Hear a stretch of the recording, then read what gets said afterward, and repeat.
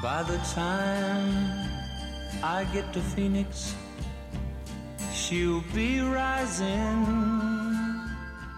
There are popular songs and there are great songs, and they are not always the same thing. How can you tell the difference? Time can help you tell.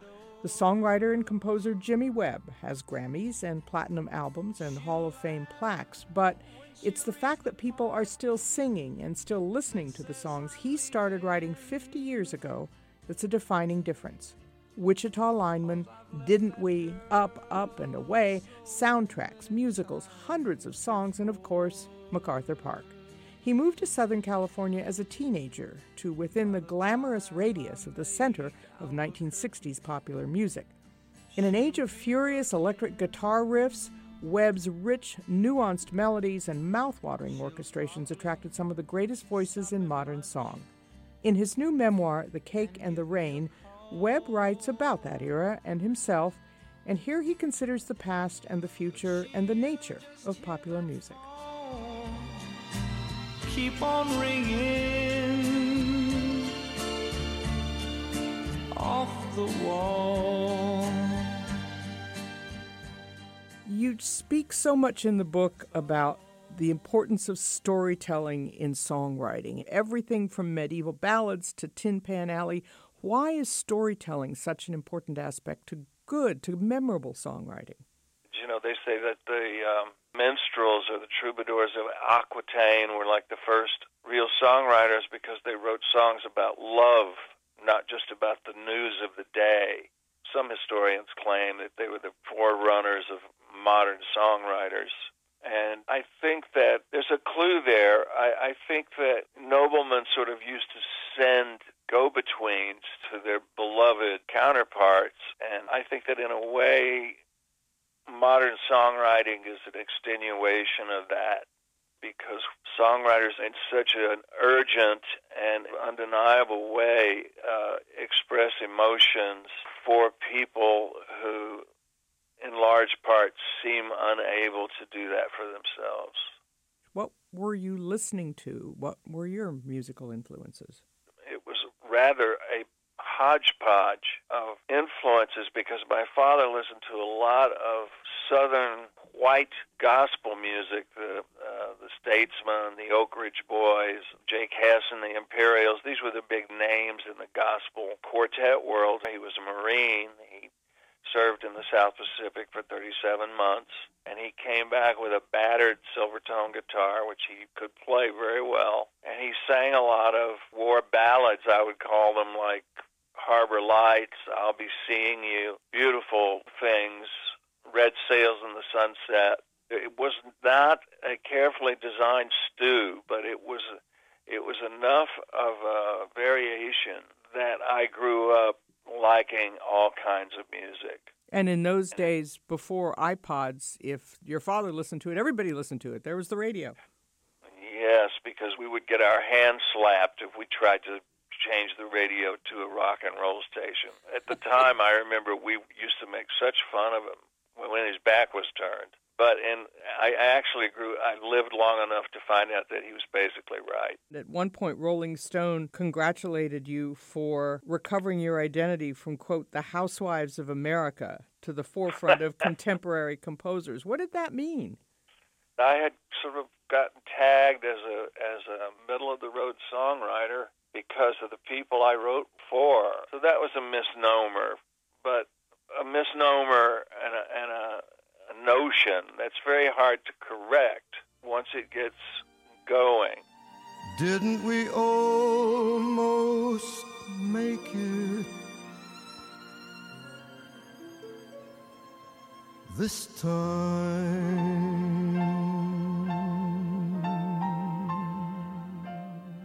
But I had great vocalists, Mr. Sinatra, I had Glenn Campbell, I had the Fifth Dimension, Tony Bennett, Barbra Streisand recorded one of my songs. So all these were great singers, and whatever their politics may have been, their music was firmly in the middle of the road. So that's what I was known for, and I can remember this one article that really incensed me. I got to London, and one of the music magazines there had written, "Oh, well, Jimmy Webb is back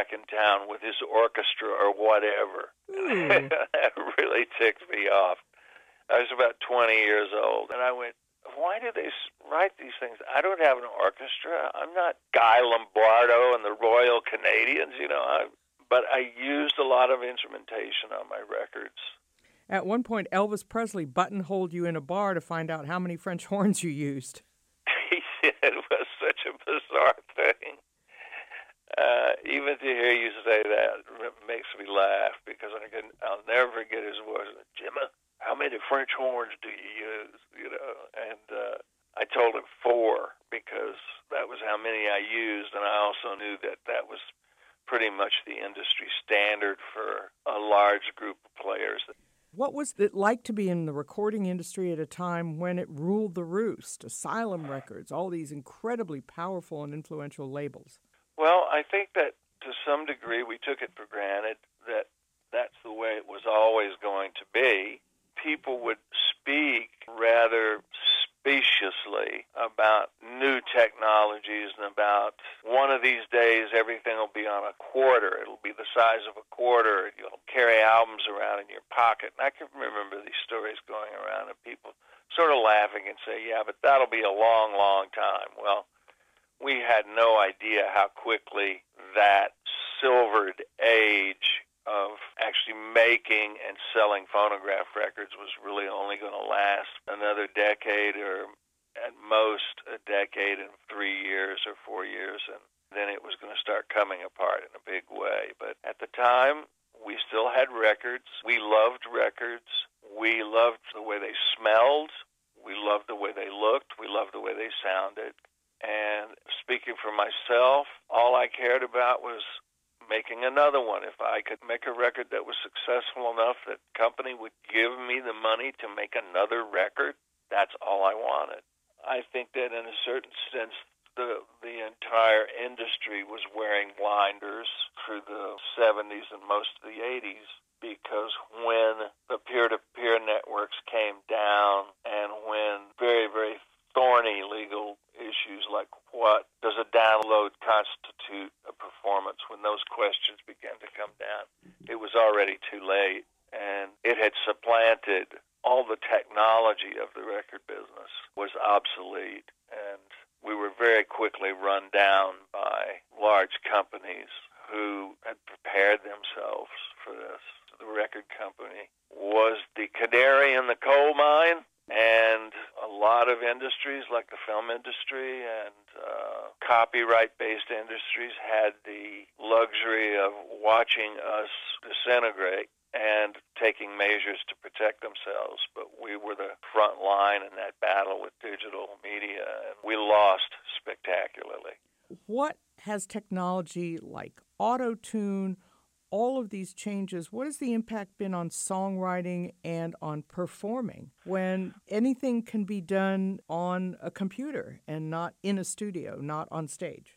Well, I'm glad you asked me that, because I'm recently, my perspective on it changed slightly. Because I was talking to someone very knowledgeable, and this person said to me, you realize that the kids like the way these records sound, and it just stopped me cold, because there's nothing I dislike any more than that kind of vocoder, absolutely no sharp or flat notes, no real instruments, everything metronomically controlled by a kind of robotic consciousness. The whole thing sounds like it could be made on a machine somewhere, and indeed it is made on a machine.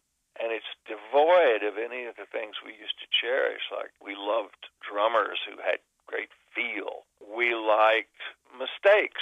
Sometimes the best thing about a record was some divine mistake, I used to call them, that you would end up building the whole record around, because things would just occur. Today's musicians, songwriters, they don't perhaps have to know composition. They don't have to know the elements of an orchestra. They've got it all on a computer. Yes.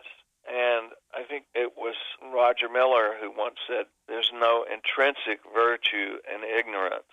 I always believed that how you got to be great was by emulating the great players.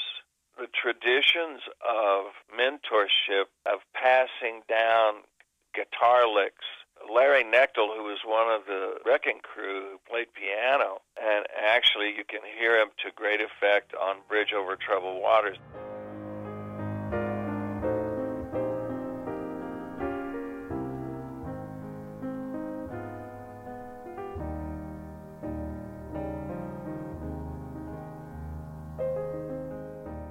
I used to sit by his side because I was the junior partner.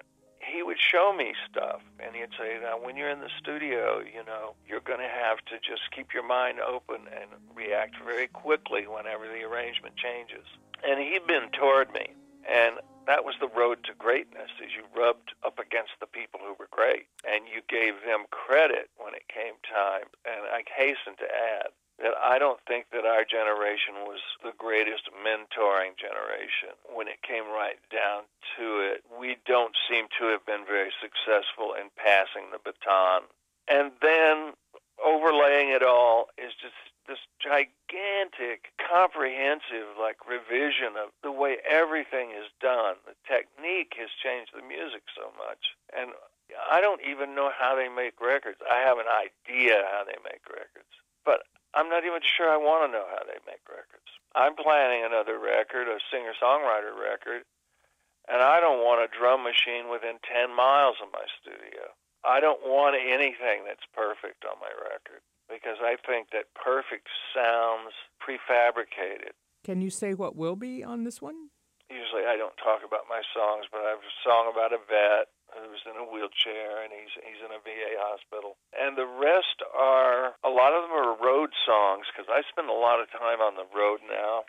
I talked to a guy just on my last tour, and he was a Vietnam vet, and he said that the way he got through the war was he sang all of my songs when he was on guard duty. And when he would get to the end of my songs, he'd just start the list, go back through the list again, and he says he got through the war like that. Just to know that in some way or another that I helped him get through that experience meant so much to me. And so in a way, the album is going to be real stories about the road. It's going to be about legends of the road. It's going to be about the ending of the road, because all this, in some strange way, however unlikely, it seems to be winding down to some kind of an end to this era of music. You write about the greats, and some of the greats had feet of clay. You had encounters with all of the Beatles, but I think it was singer Harry Nilsson who asked you to commit perjury for John Lennon? He was in the shadow of the U.S. government. They were pretty serious about getting him out of the country.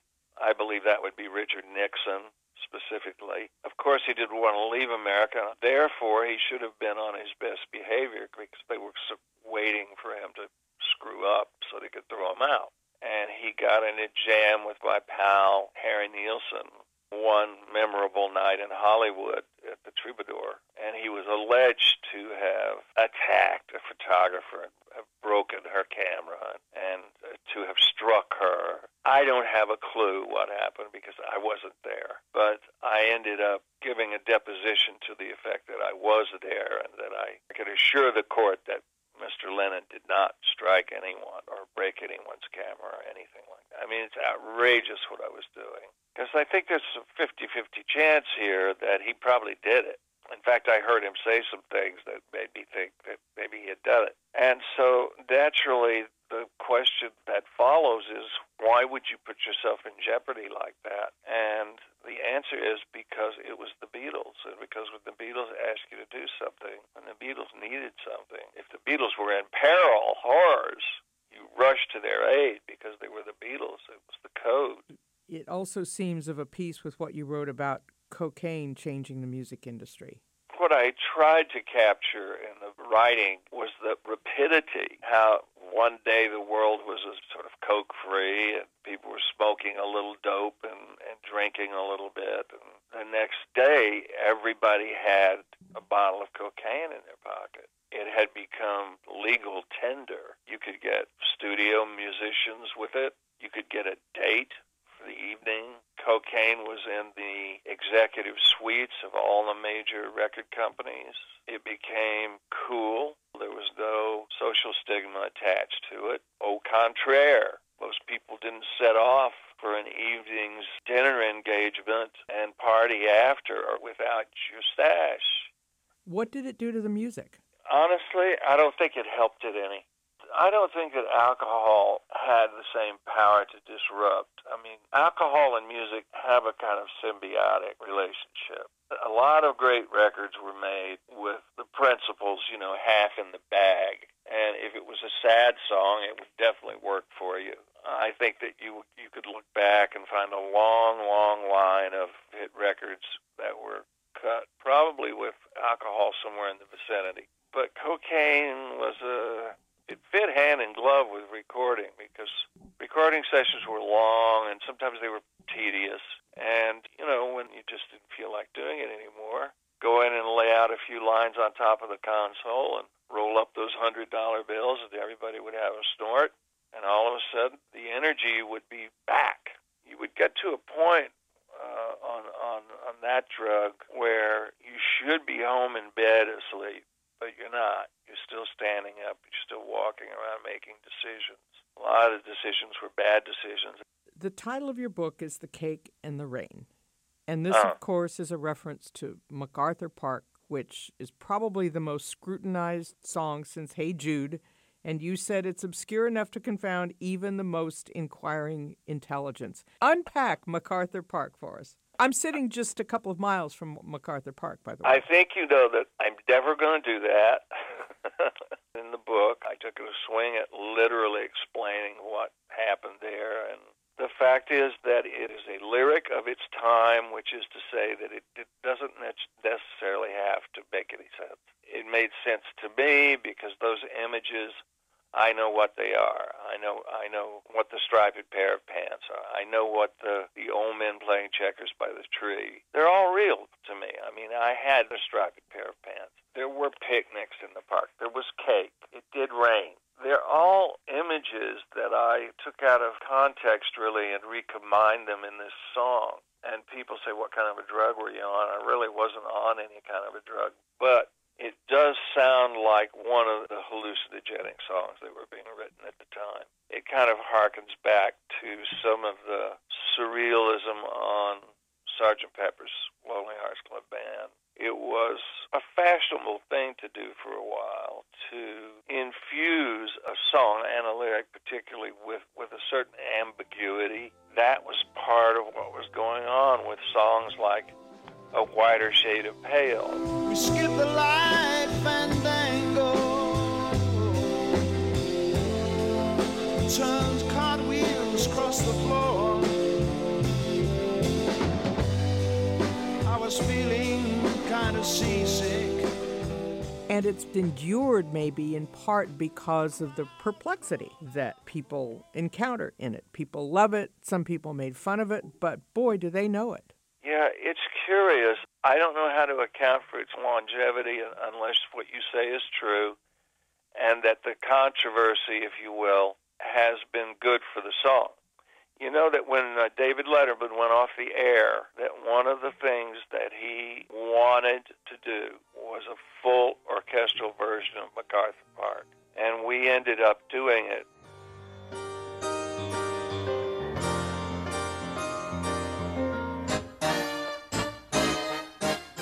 Spring was never waiting for us, girl. It ran one step ahead. And at the end of it, Will Lee, only the great Will Lee, climbed a ladder behind a cake. But while he was climbing a ladder, he was singing, "Oh no, oh no, oh no," and playing the bass. And I thought, oh, he's going to die. He's going to die at the end of MacArthur Park. It'll add to the legend. They wanted to use it in Airplane 2, and it drives a bunch of people out of an elevator, and I signed off on that. I also signed off on Weird Al Yankovic, Don Novello's version as Father Guido Sarducci. And yet Donna Summer made it number one.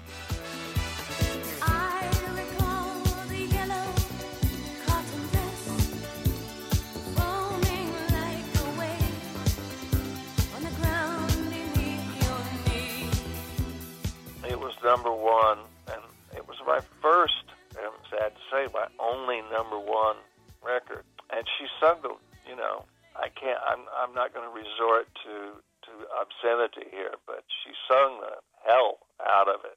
And people would ask me, well, did you like Donna Summer version? Like, they thought I was going to say I didn't like it. You know, I never sent a check back in my whole career. The disco thing, I was willing to let that go. I was just listening to her beautiful, beautiful voice and how passionate she was and how far into it she was. And she sold it. And I laughed when Weird Al Yankovic did Jurassic Park, and at the end, Tyrannosaurus Rex ate Barney, you know, which was a good moment for me. I never cared for Barney that much. I recall the time they found those fossilized mosquitoes, and before long they were cloning DNA. You know, it's a cultural thing now. What can you say? And I'm sure that you know, there are some people who just can't go to sleep at night because of that. But I don't know whether you chance to look at the list, the discography, and the back of the book, or the covers of MacArthur Park. Yeah. But it's just like, oh no! I mean, you can't believe it, really. You mean, oh no? I mean, oh no! Popular music in the 1960s especially has been a young person's game, and you've been composing ever since then, but what matters most to you now? I'm still trying to decide what's really important, but I know, and I'm being very sincere with you now, I love my cat, and I love my wife. In that order? And I think, no. I got that wrong. I meant my wife and my cat. And then it's also the ability to go in there and sit down at that grand piano in the living room and create something the way I always did. It makes me remember that old lyric that we all used to know, you know, make your own kind of music, sing your own special song. And I think in the last line it said something about it doesn't matter if nobody else sings along. So I think that's where I'm at.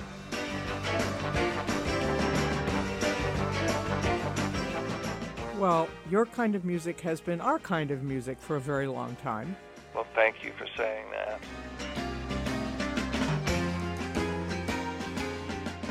Pat Morrison Asks is produced for the Los Angeles Times by Pat Morrison. It's edited by Todd G. Levin and engineered by Levin and Tim French. The music? Frank Sinatra from the Universal Music Group, Simon and Garfunkel on the CBS label, and Procol Harum on Darum Records. The CBS Orchestra played on The David Letterman Show, Donna Summer sang on Casablanca Records, and Weird Al Yankovic performed for Volcano Entertainment. Glenn Campbell performed on Capitol Records, and Richard Harris, you may know him better as Dumbledore, sang MacArthur Park on Dunhill Records. I am Pat Morrison.